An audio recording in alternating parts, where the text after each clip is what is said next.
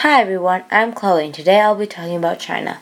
China is located in the northern hemisphere and in Asia.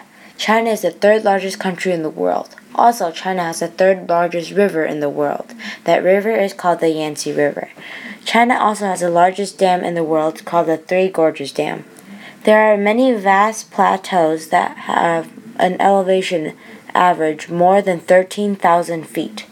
China is also mostly humid to the east and dry to the west. China also shares borders with 14 countries. Some of the countries are North Korea, Russia, Mongolia, and India. China also has lots of natural resources like coal, iron ore, tin, copper, and limestone.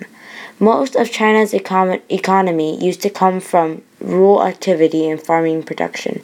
China is one of the most populated countries in the world. The population of China is more than 1 billion people. Long ago, when President Mao was ruling China, he made a law that states each couple could only have one child, but that soon changed to 2 kids. Also, the Great Wall of China is a great place to spend a vacation with your family or have a hike. The wall is 5,500 miles long. The height of the wall is 15 to 50 feet tall and 15 to 25 feet wide. Well, that's all. Peace out.